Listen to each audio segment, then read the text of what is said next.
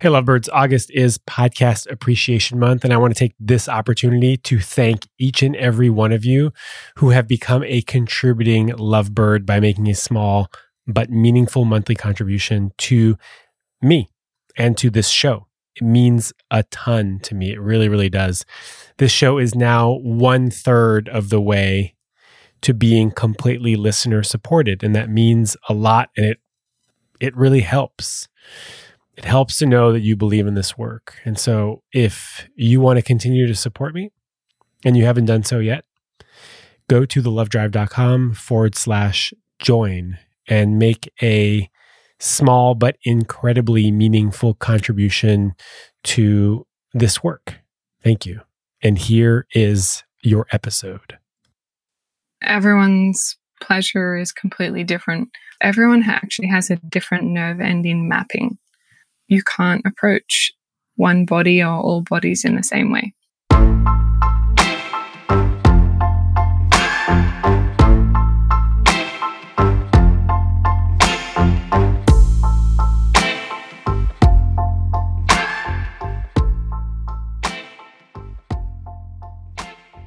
All right, lovebirds. Today's episode is all about cultivating pleasure with pleasure educator Euphemia Russell. I am excited about this episode. We talk about how pleasure is fundamental to happiness, productivity, and health. We touch on the role of the central nervous system in pleasure activation, how to relieve stress from our body using simple pleasure techniques, how to increase our pleasure on a small but meaningful daily basis, the role of our peripheral nervous system, how to grow new nerve endings, the power of slow sex. This is an awesome episode, and I'm so grateful to Euphemia.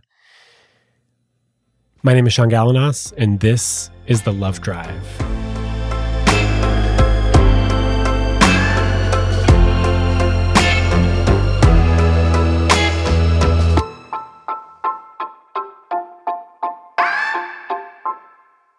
I'm ready if you are. Let's do it.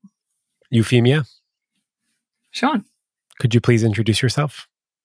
My name is Euphemia, and I run a business called I Wish You Knew, which is about teaching practical pleasure and embodiment tools to adults. And I love what I do. On your website, it says, pleasure is health, not a frivolous distraction or something we supposedly don't deserve.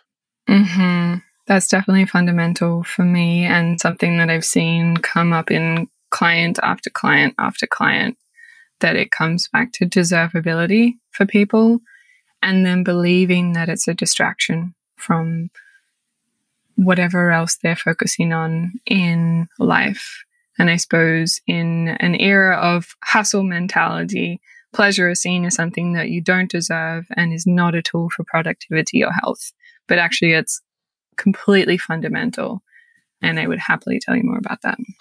Tell me where the idea of pleasure is health comes from for you. It comes from understanding the nervous system and understanding how... Do you know much about the nervous system? I don't. Your nervous system is the highway that connects your mind and your body. And I came to understand more about it when I actually went through a very traumatic experience, and I was experiencing PTSD. And I went and did talk therapy over and over again, and it just brought me flashbacks. And I was feeling completely frozen in my system and unable to function. And then I actually came across somatic therapy and somatic work, and it taught me so much about how to actually realize that pleasure is health. So regulating your nervous system is integral to that. And your central nervous system has two states. It's the sympathetic and the parasympathetic. So sympathetic, you probably know as like the state of fight, flight, or freeze, where it's so useful when you're potentially running away from a predator or trying to get shit done.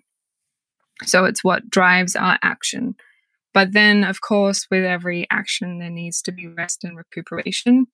And as a society, we are stuck in that action, that fight or flight. We're stuck in that feeling of anxiety, that feeling of needing to be constantly productive and grinding and hustling and working ourselves to the core. And then our nervous systems break down, our immune systems break down, and we have so many problems with knowing how to regulate our bodies and remember that we even live in bodies. Whereas the other state of the nervous system is the parasympathetic state, and that's rest and digest. So rest and digest, of course, are the secondary functions to survival, but they are completely the foundation of existence. So when you're in the parasympathetic state, you're actually able to regenerate your cells. It's when your immune system regenerates and is able to build up capacity. It's when you lubricate. It's when your anal sphincters relax. It's when many of your organs actually kick in to function. And all of these things are integral to keeping our bodies balanced. But so often people don't know how to switch between those two states. And so we're just grinding our system to nothing, basically. And when you're in the parasympathetic state, that's actually when you're much more aware of the subtleties and nuances in your body. And so a lot of what I teach is about self-regulation. It's also about understanding that the body is a tool for self-regulation, but also it's a place where you can create so much pleasure through your senses and through sensation and through realizing that it's a connection to the world outside you. So you can actually be aware of how your body is in time and space and relationship to others or to nature. And I just love being able to teach people those resources because so often they're really simple. It's just having the understanding and the language and a moment to remember of, hey, my system's a bit tight, my body's a bit tight, I'm feeling a bit anxious and I'm not sure why. Great, I can do this thing and I can shift my nervous system into the parasympathetic state and then come back to action. And so being able to move there, pleasure is a tool to be able to shift your system to the parasympathetic state and move it back. And that's when you realize, oh, wow, I just refilled my cup and I'm able to be so much more productive and focused now because I took a moment of rest or I took a moment of pleasure. Or I took a moment to release the stress from my body. Hyper productivity, I think, is extremely deleterious to our health. And one of the reasons I left the Bay Area. Yeah, I've lived in the Bay Area the last 9 months, and the impact of this city on my nervous system is a lot.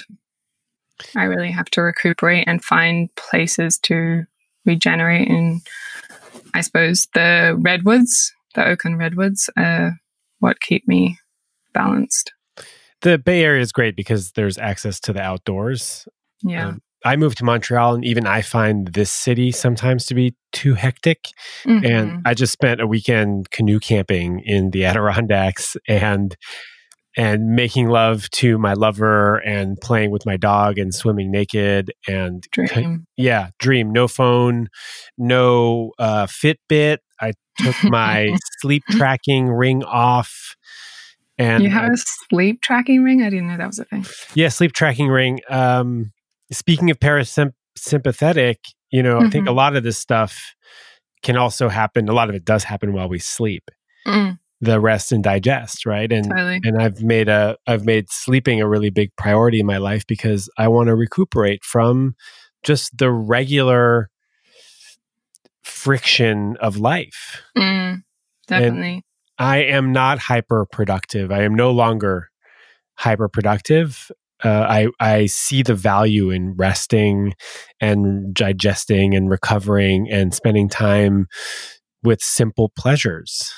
I love that you say that so much. It's really, really important. I'll share my focus with you. Maybe it will be useful for you, which the last 2 years it has been do less, better. And that has shifted everything for me. I don't feel like I'm there. It's a process, and I think it will always be a process, but it's such a good reminder for me because I definitely have a more sensitive makeup Some people aren't. I suppose there's spectrum in terms of sensitivity for all our senses, and understanding that people are different on that spectrum.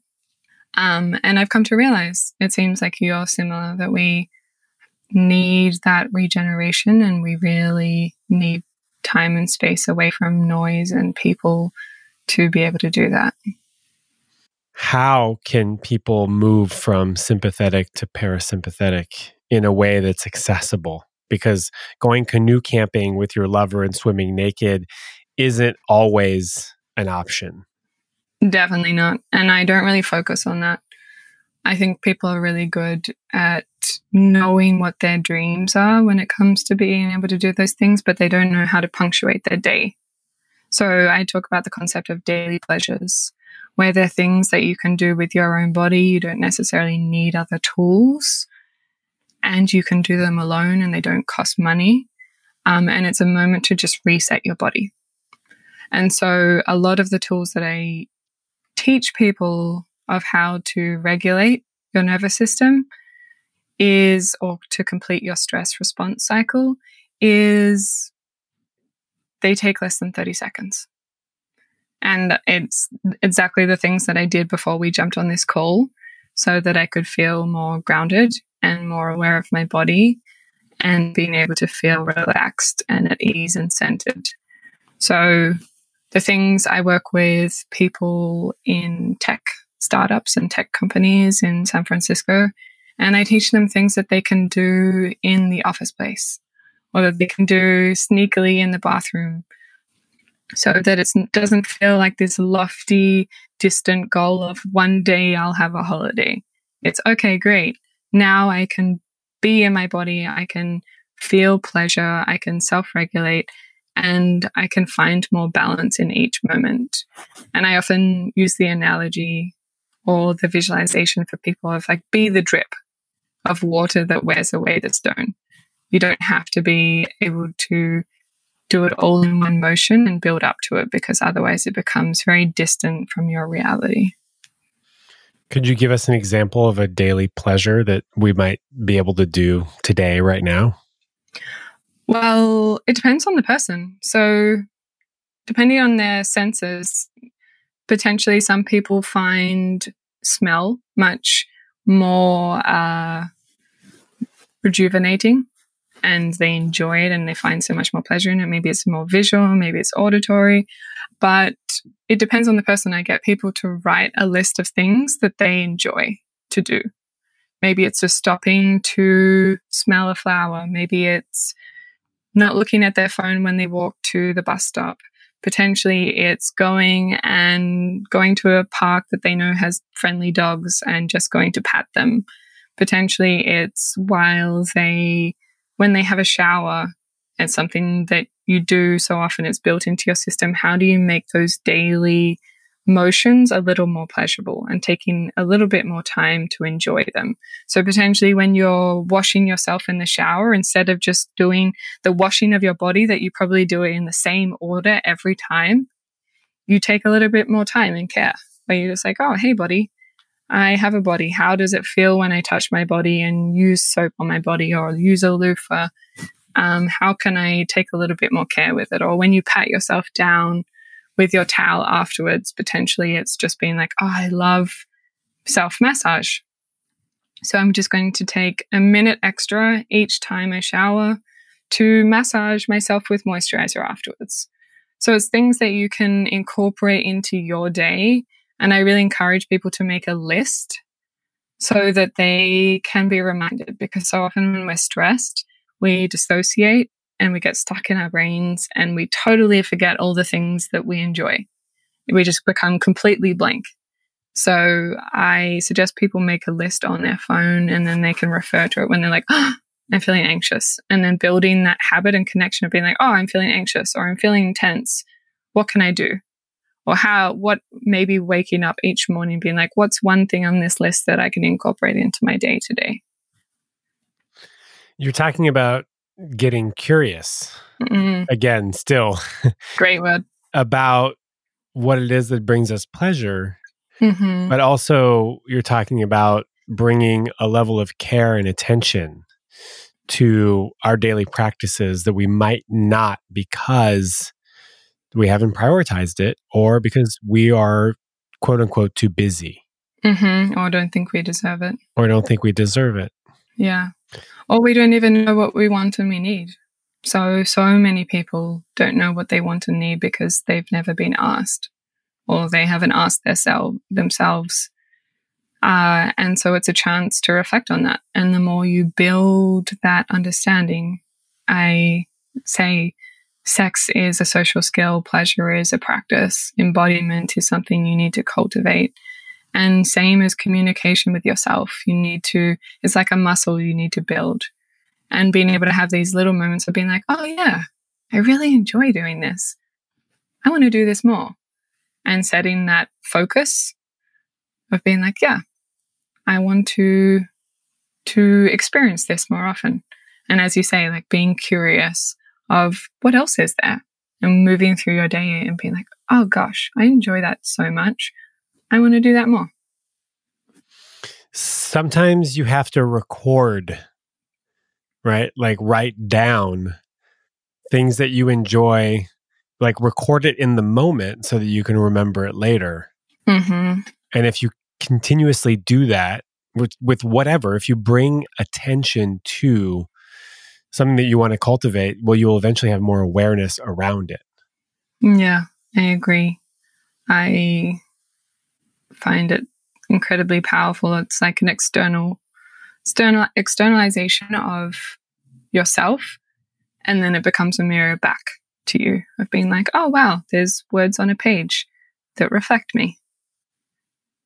A lot of the work that I do with my clients is to explore what it is that they need and they desire, what are their fears, what are their boundaries, so that they can identify it when they see it. Mm-hmm. Right. So if they're looking at how to have a healthy relationship and what does a healthy relationship look like, let's get curious about what does that mean to have a healthy relationship, so that when you see it, you can recognize it. Yeah. Distilling that. Yeah. Same with pleasure, right? Oh, I want more pleasure in my life. Okay. What does pleasure mean for you? Yeah. Everyone's pleasure is completely different, which is such a joy, and also why it's a lifelong process, a beautifully lifelong process that you will never master, but only enjoy, hopefully.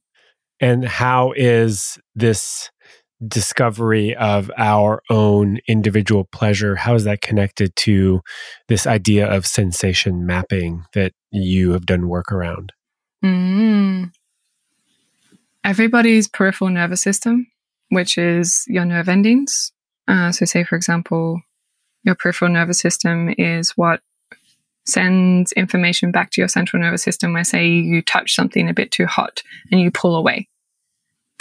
That's your peripheral nervous system in action. It's the sensations and the nerve endings that receive information on each receptor. And that is how pleasure also works. Of course, there's arousal tissue, but in terms of your nerve endings, everyone actually has a different nerve ending mapping, which I find so fascinating because it means that you can't approach one body or all bodies in the same way. And it's also getting to know your own body and your quirks and your ultimate sensations in particular areas and how that feels, and creating combinations of different parts of your body and understanding the different sensations that you may be enjoying more than others. I found out recently that itch, for example, has its own receptors. It's not like a low threshold pain. It's specifically itching. And that is deeply fascinating to me. And to realize that maybe when people say, oh, I actually don't enjoy that kind of pleasure, or I don't like to be touched here, but I really enjoy being touched here, that's coming to understand your nerve ending mapping and how your body works and where you feel pleasure. And it's an incredible way of realizing that you can grow your capacity for pleasure over time as well. Because the more you invest in your pleasure, you can actually grow new nerve endings. So we understand, say, for example, with the brain, you can create new neural pathways, you can create new synapses. You can do the same thing with the peripheral nervous system. So literally, you prioritizing your pleasure means it's an investment in your pleasure.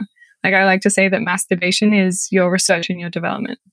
You're investing in yourself. You're investing in your future pleasure and your own body of being able to say, oh, when I experience this sensation more often, I'll be able to feel even more pleasure, and the subtleties and the nuances and the sensitivity to it will be higher.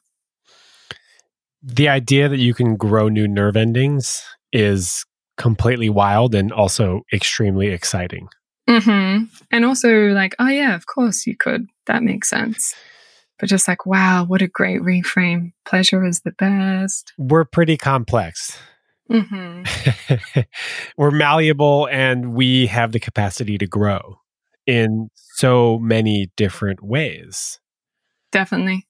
I suppose it's like my background is in community cultural development. So we used to talk a lot about the idea of desire lines.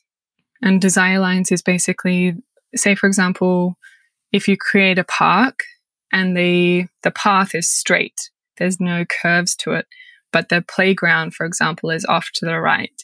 And through the grass, there becomes this sort of walkway where it's worn down to the dirt. And that in town planning is considered a desire line. It's where everyone naturally wants to go. And it's understanding, I suppose, when it comes to the body, like where is your desire? Where are the areas? How do you follow them? How do you cultivate them?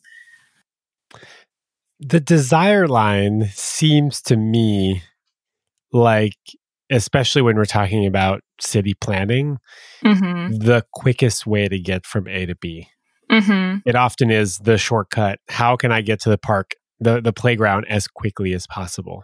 Mm-hmm. And as I'm digging into your work, I'm starting to realize that oftentimes the quickest way isn't always the best way.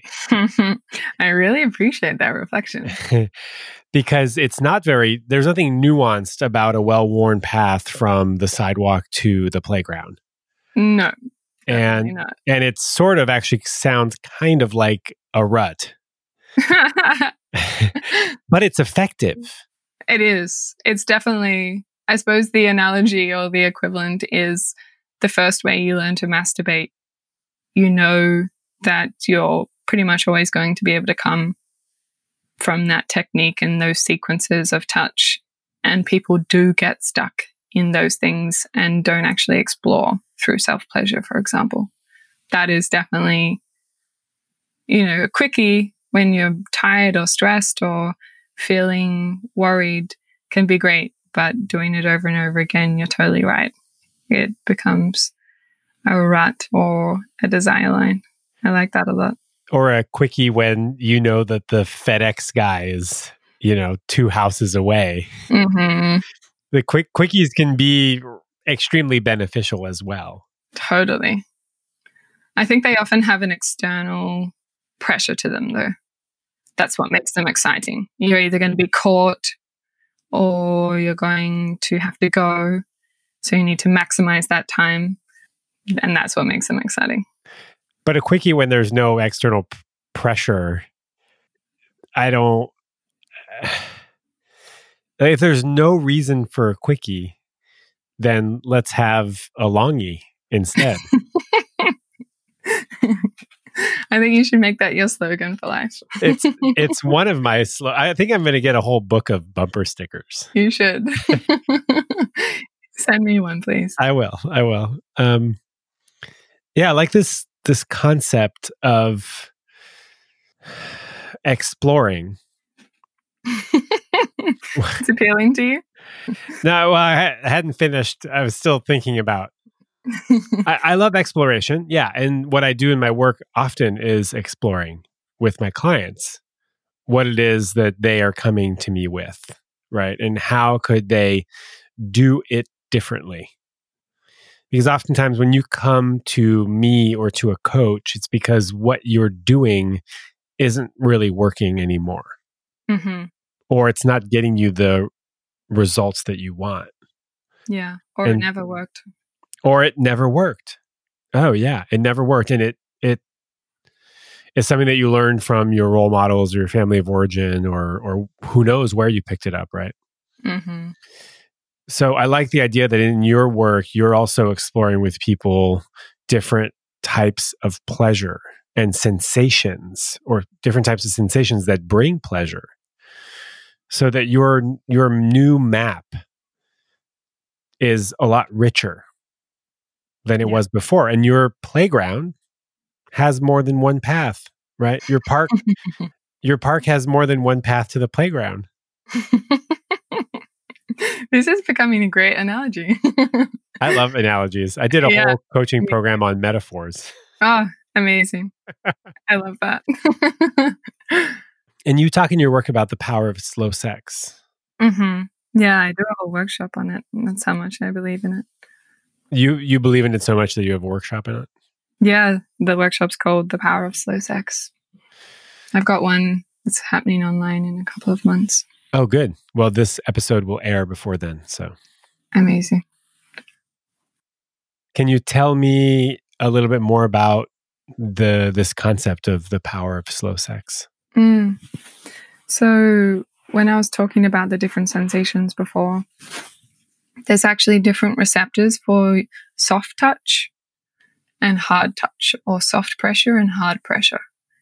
And something I learned from two people I admire deeply, who you probably know because you used to live here, Dr. Carol Queen and Dr. Robert Lawrence. They're basically the ancestors, or the four people when it comes to sex education in the US. And I did such an amazing workshop with them where I learned for the first time that when you touch yourself gently, you actually are lighting up the receptors. But as soon as you touch yourself in with heavy touch, those soft touch receptors actually turn off. And so basically this workshop that I focus on, of the power of slow sex, focuses on how to actually build a whole range and spectrum of sensations where you get to slowly build up and be able to explore as many options as you want. I often present to my clients and people who come to my workshops that it's just looking at all the options, or I teach all the options so that they can decide what feels good for them.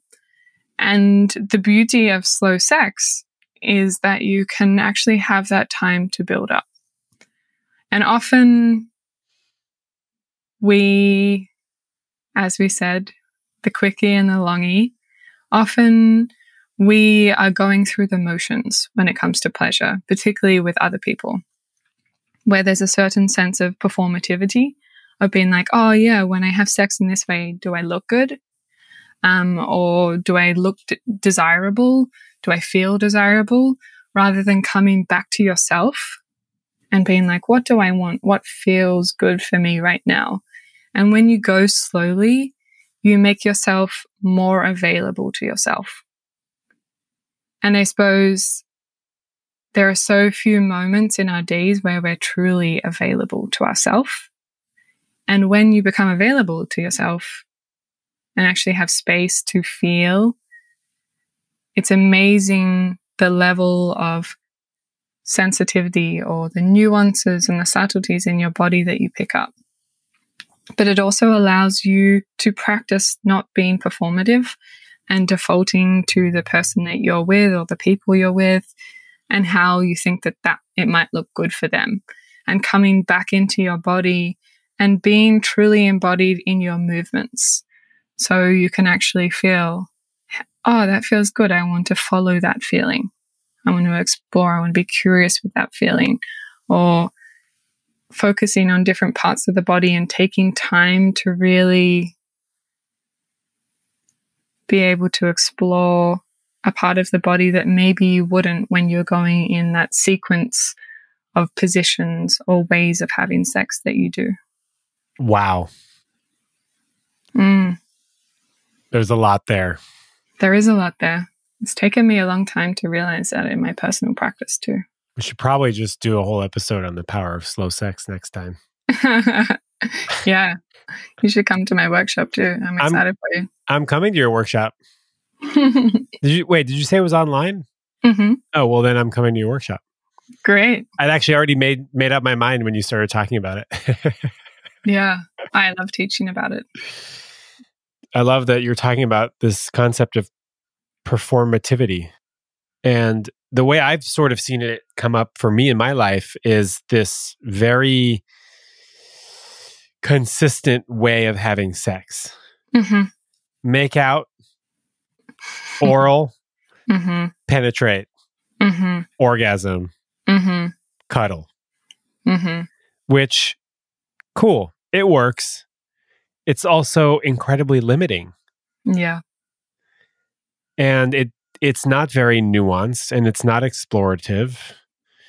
And I feel like it leaves a lot off the table. Yeah.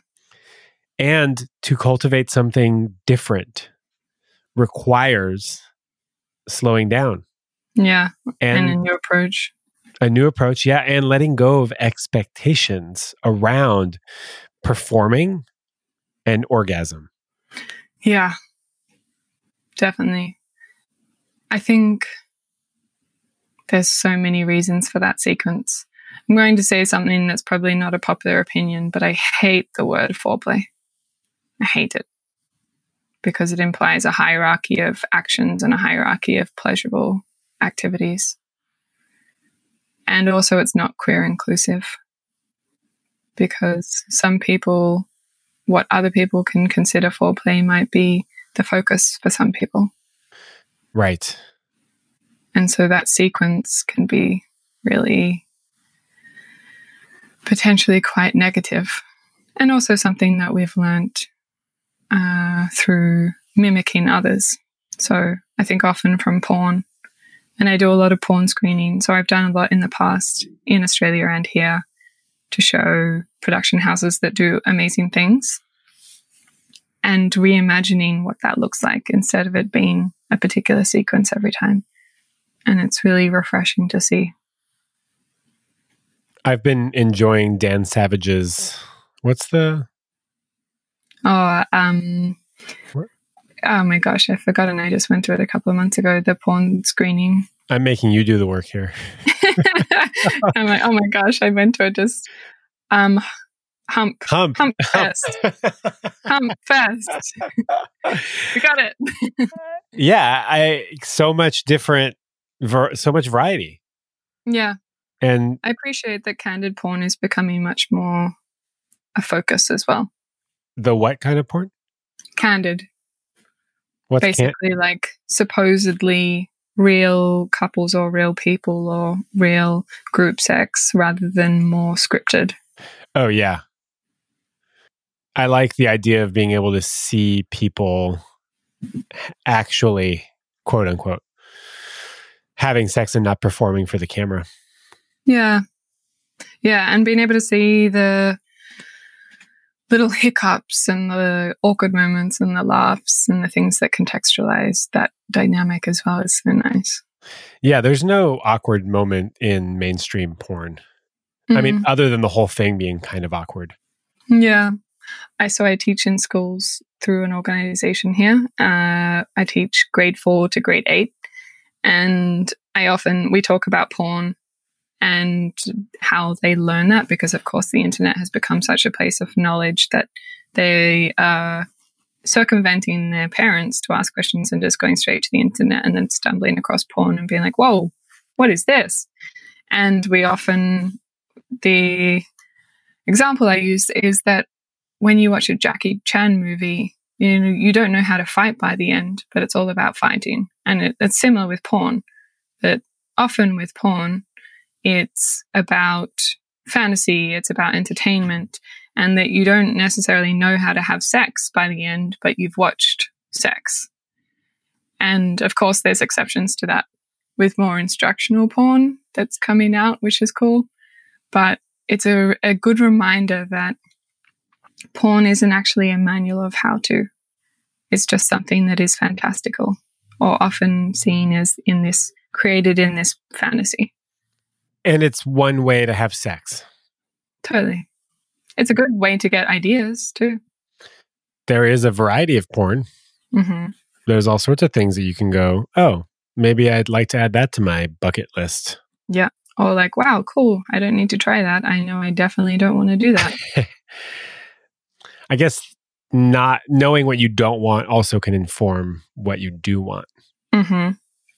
And I think that's a really useful place for people to start. Because often for people who don't know what they want and need, because they prioritize people before themselves or have been socialized to do that. Often women are socialized to please everyone before they please themselves. That starting with what you don't want can actually help you narrow it down, because that question of what do you want can be really overwhelming. It's big. It can be big. Mm-hmm.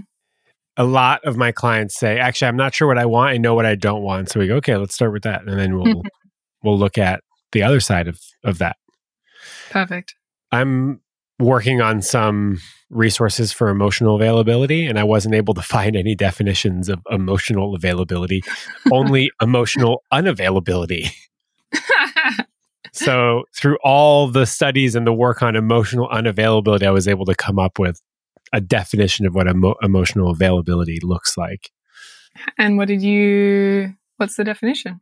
Well, there's no, I guess I misspoke when I said definition, but what I came up with was a sort of a list of qualities that signify or are trademarks of emotional availability, like transparency, honesty, security,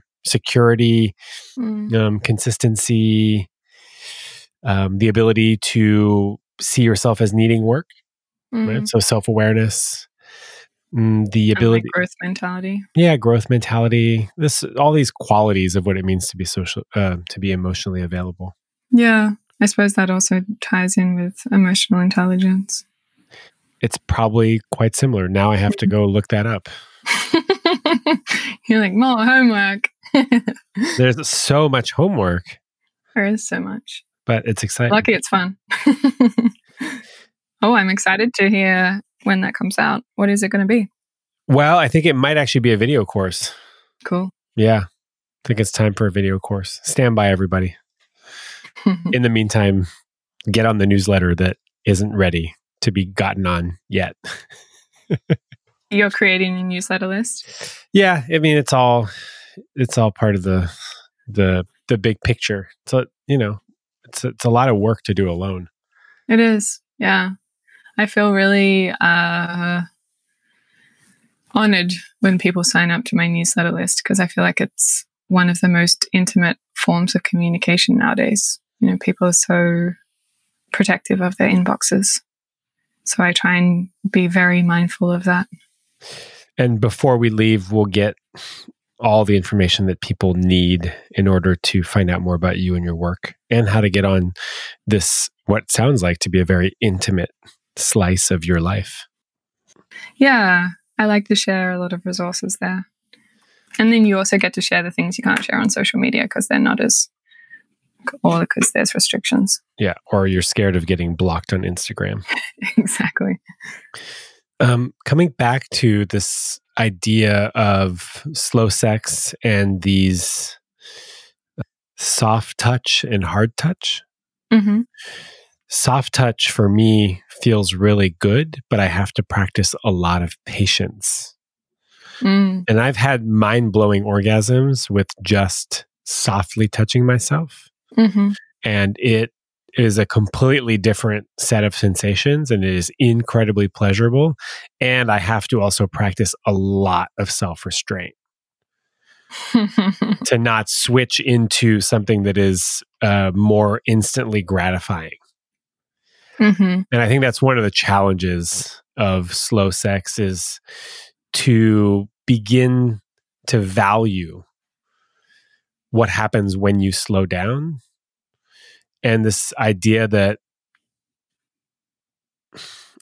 it's not as easy as the direct path to the playground, but it's also can bring a variety of sensations that you're not used to, and that can be incredibly pleasurable, and that you can now add to your toolkit.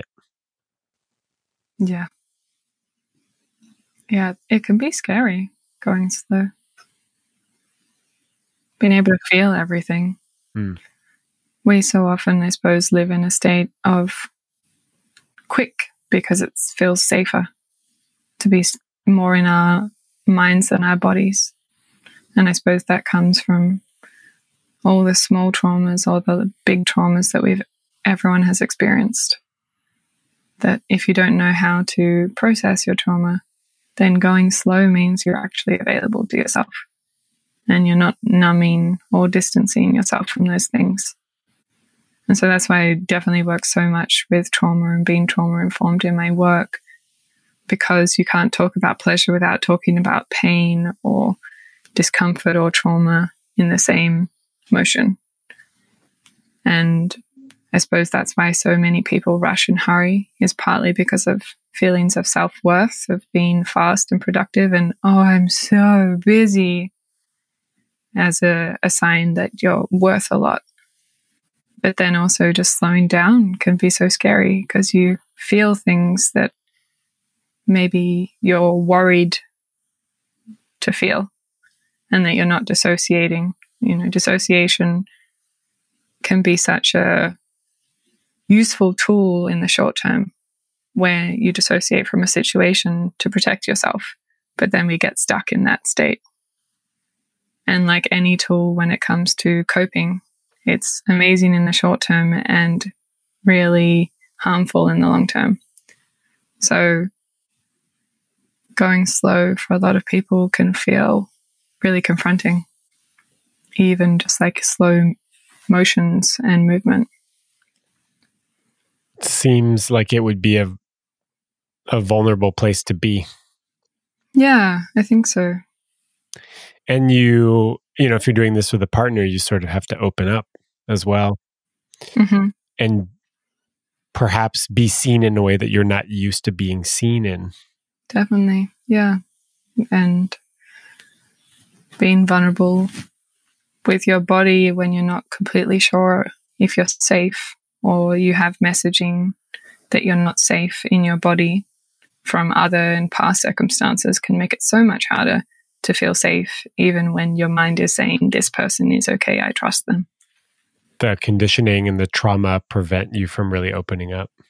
Yeah, it can be hard to process that trauma and hard to shift that self-narrative if you don't have the right tools. What can people do to start being more in their body? Yeah, understanding more about the nervous system. I've got a workshop called The Kinky Science of Pleasure, which goes through all of the tools, inbuilt tools for arousal and magnification, but also how to self-regulate in that process so that you can learn to come more into your body. And I tailor that so that it's useful to everyone. But also somatic experiencing, the somatic therapy work I was talking about at the start, I think is incredibly valuable. And understanding trauma more, if you have the spoons or you have the capacity, is I've got a blog on my website that's all trauma resources for people to read so that they can come to understand it more for themselves. And I wrote that guide and those resources because I believe that this should just be common knowledge and that people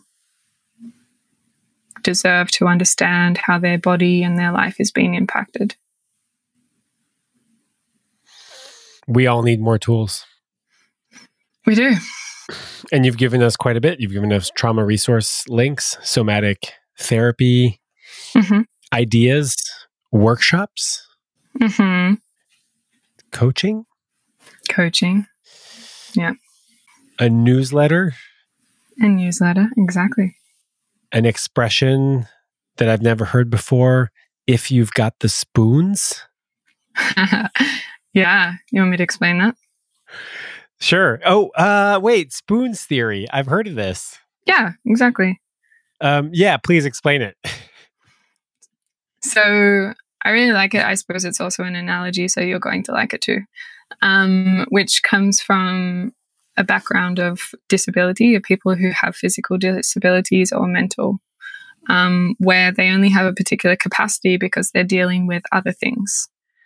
And when people, for example, are experiencing trauma, their capacity is potentially smaller. They're operating from a place of surviving rather than maybe thriving. And so knowing your capacity, either physically or mentally, emotionally, is really important. And also understanding that invisible illnesses or chronic illnesses, you can assume a particular capacity from someone, but they might actually have a much smaller capacity. So making sure that you can ask people, hey, do you have the capacity to do this? Is this a priority for you? Do you have the spoons?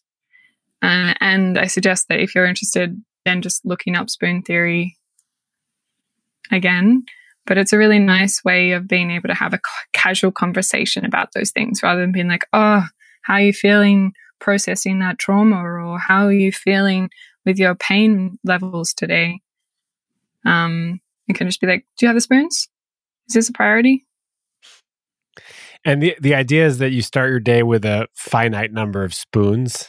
Exactly. And if you have some trauma or a disability that reduces your capacity for processing stuff, then your spoons get allocated to other stuff.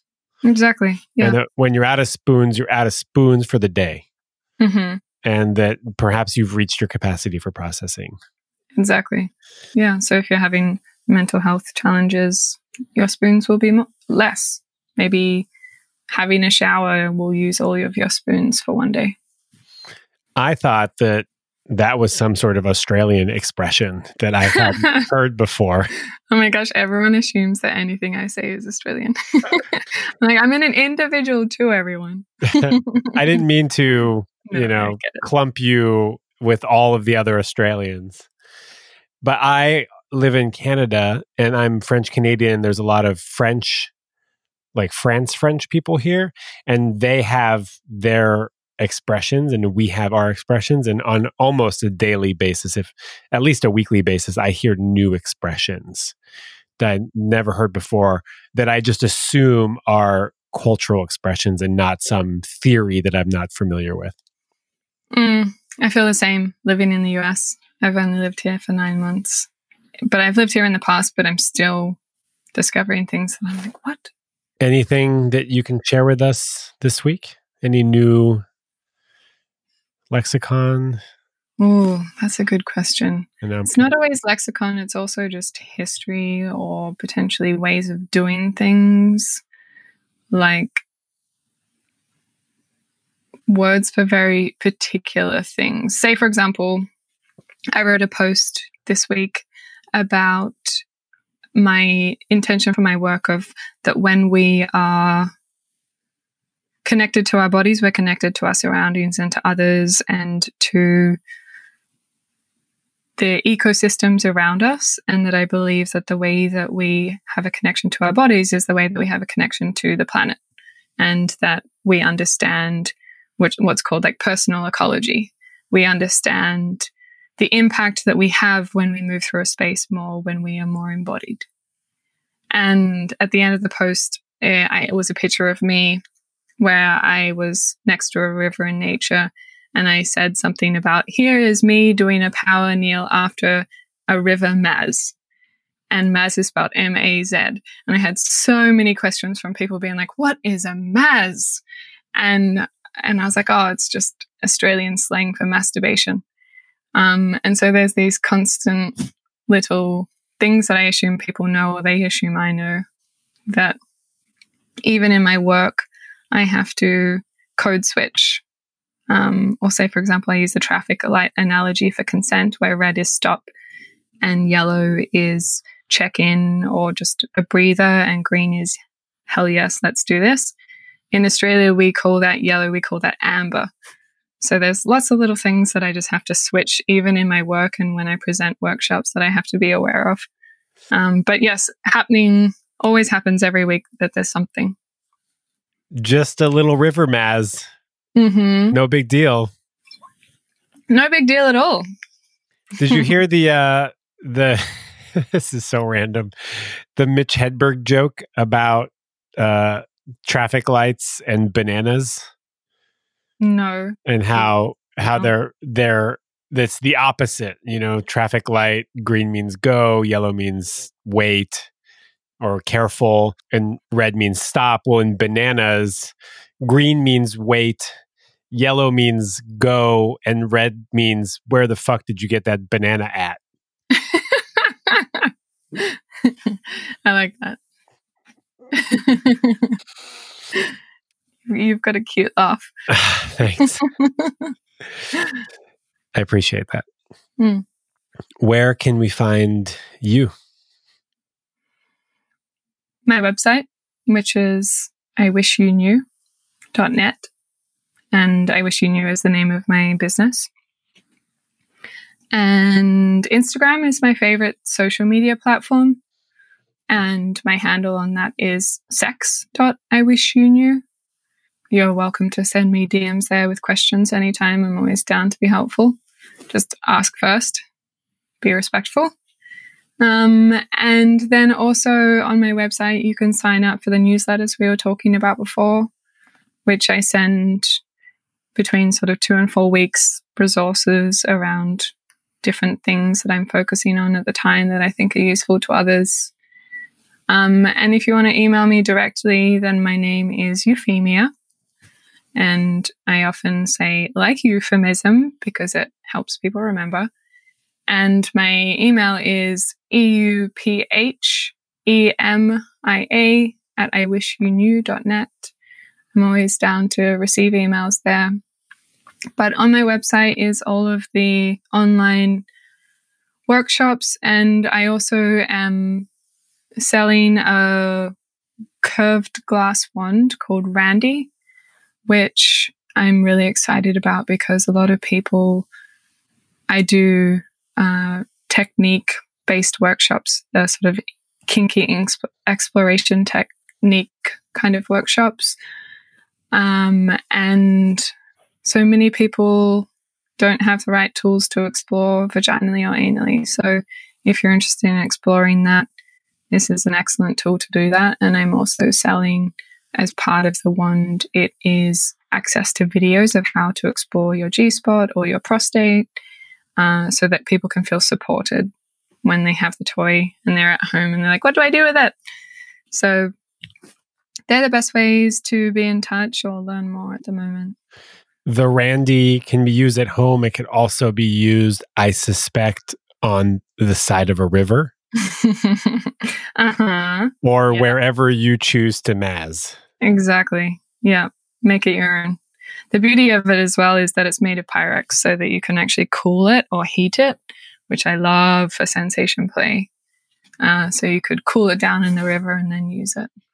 Or you can cook with it. Exactly. Yeah. I also appreciate it's recyclable because there's so many crappy toys out there that just go into landfill. Well, you wouldn't recycle it unless you broke it, I gotta suspect. No. Which is hopefully never. But also the beauty is that you can completely disinfect it. Unlike crystal toys, they're porous, so they can trap bacteria in them. Pyrex is completely, you can actually use it between people and vaginally or anally because you can completely disinfect it by boiling it between uses. Do you hear that, people? Your crystal dildo is porous. Yeah, so many people don't know that. What about a marble dildo? Yeah, also porous. Okay. Actually, no, that's a good question. Maybe marble isn't porous. I'll double check that for you. We can put it in the workshop notes, or rather the podcast notes. I will in the outro. Yeah. Yeah, it's a shame that it depends on your pH in terms of like the balance of your vagina or your rectum. But some people are a lot more sensitive, and using crystal ones can lead to imbalance for pH and bacterial infections and thrush and so on. So I wish more people knew about it, but I also don't want to dampen people's experiences who have a great time with them. Also, you got to be careful with the crystal ones. They can really throw your chakras all out of balance. Yeah. It's really interesting seeing that crystal ones have become like a fad, like seeing the different things that trend in the sex and pleasure space. And that's definitely one of them at the moment. I've got one question for you, one final question. Please. What does love mean to you?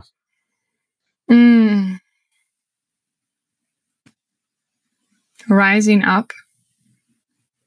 A lot of people talk about falling in love, and I really like the idea of rising up and lifting each other up, and also loving and learning to love and let free, being able to create space for each other. Thank you. Thank you. Such a pleasure. And scene.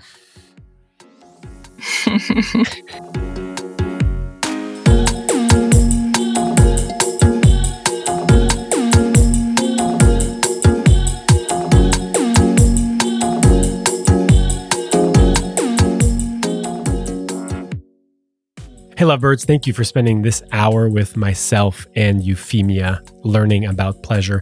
By the way, marble is porous, just like those fancy countertops of yours. Your marble dildo is porous. Your Pyrex one is not. I am working on a series of courses and workshops. I don't know when they'll be released, but the best way to stay in touch is to join my newsletter. Go to thelovedrive.com/newsletter to sign up. I'll keep you in the loop on these programs that I'm working on. I'm working on a group coaching program. I'm working on a workshop called Desires, Needs, and Boundaries. There's going to be some sort of course on communicating around your sexuality. And if you want to be the first to know about all these programs and courses and other stuff that I'm working on, and also any sort of promotions that I'm running for my private one-on-one coaching, then go to thelovedrive.com/newsletter, or there's a link in the show notes for this episode. Have a most pleasurable of weeks.